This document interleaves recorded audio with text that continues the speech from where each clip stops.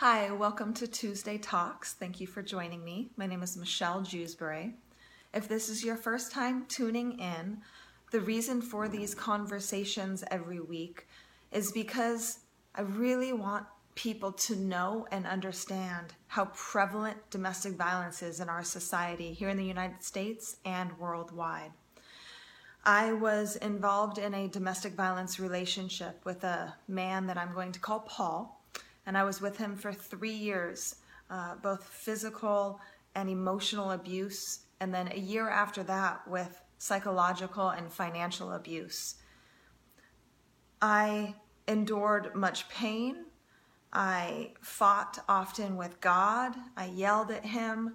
I was very confused, delirious, didn't understand what was happening to me, and I almost didn't take responsibility for allowing myself to stay in an abusive relationship, thinking that he was going to change, thinking that I could help fix him on some level. The topic of conversation today is, why is this evil happening in the world? This topic was provoked because I went to church. I go to Bel Air Church up by the 405. And the topic that Pastor Drew spoke about 2 weeks ago was, why is there evil in this world? And it really sparked my interest because oftentimes victims blame their abuser. They resent their abuser. They oftentimes do not ever forgive their abuser, therefore holding this resentment and anger within themselves and hurting themselves in the long run.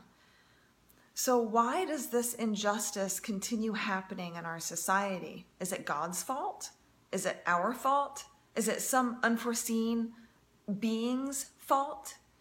So this is my perspective on why this injustice continues to happen. When I was in my relationship, it was extremely emotional. It was very painful. I loved him very much, and I could not believe that he would assault me over and over again. There were 2 incidents that happened, events I like to call them, that he beat me for 3 or 4 hours straight. And I am currently editing my memoir right now, making the final edits, and it's called But I Love Him. And going through the abuse and going through what happened made me really resent him inside. And it hurt so bad to go through those events over and over and over again. 2 years ago, I wrote a play, a year and a half ago now, that was in the Hollywood Fringe Festival with the same title, But I Love Him. And I had to play my abuser and myself. And I would beat myself up over and over on stage, throw myself against a wall, throw myself on the floor, strangle myself so I could show the audience really what it looks like to be abused by the person that you love the most. And while I was involved in that relationship, I would go on hikes to talk to God. And when I say I screamed at God, I am not exaggerating at all. I would yell at him and curse at him. And I was angry, so angry with God for allowing this to happen, for allowing Paul to hurt me, the man that I loved.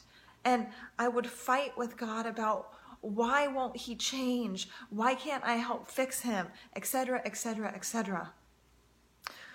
What's interesting about this topic, why does this injustice still happen, is it's not God's fault that this happens. Human beings are born with free will, freedom to choose what is right, what is wrong, what is good versus what is evil. And now coming out of that relationship, I am not resentful towards God. And I actually forgive Paul for what he's done to me, because I don't blame him for how he is. He was brought up in in a situation that caused him to react the way he did, caused him to hurt the people that he loved. Was that God's fault he was brought up in that situation? No, I don't think so. Was it his parents' fault? Well, his parents were probably brought up in similar situations. And if you go back through the beginning of time, it goes all the way back to Adam and Eve, where they lived in harmony with God. And then Adam and Eve ate the apple, ate from the tree of knowledge. And that perpetuated this destruction of humankind.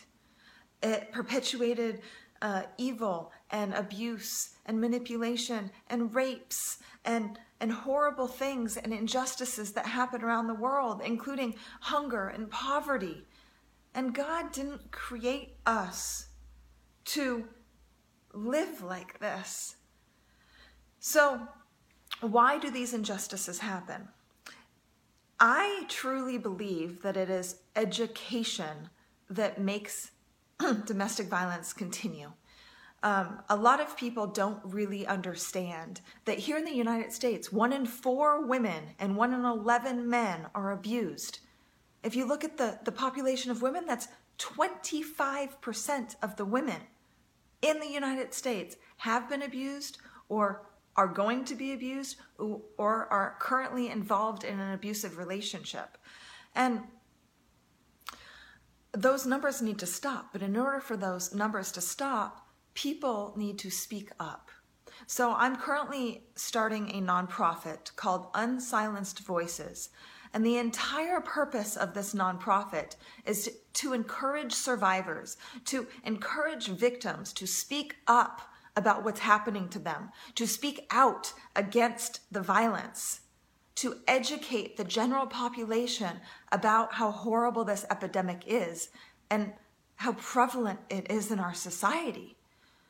So education is the primary reason why I think that this continues amongst people who have had destruction happen in their lives, and these abusers don't deal with what happens underneath. These abusers don't go to therapy, they don't go to counseling, they don't seek the help that they desperately need in order to stop their destructive behavior. So the 3 things that I want to leave you with today are the reason why abuse happens. It's not God's fault. We make that choice. The abuser consciously makes that choice to hurt the people in their lives. And that it's not your fault, it's not the victim's fault, and it's not the survivor's fault.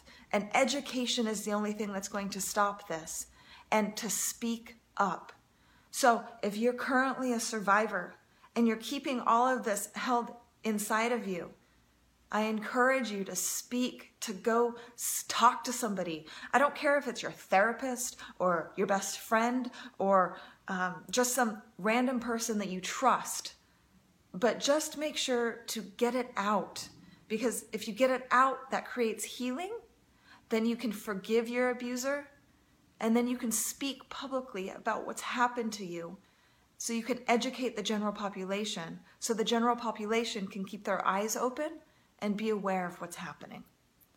So thank you very much for joining me on Tuesday Talks. Please join me next week. Have a good day.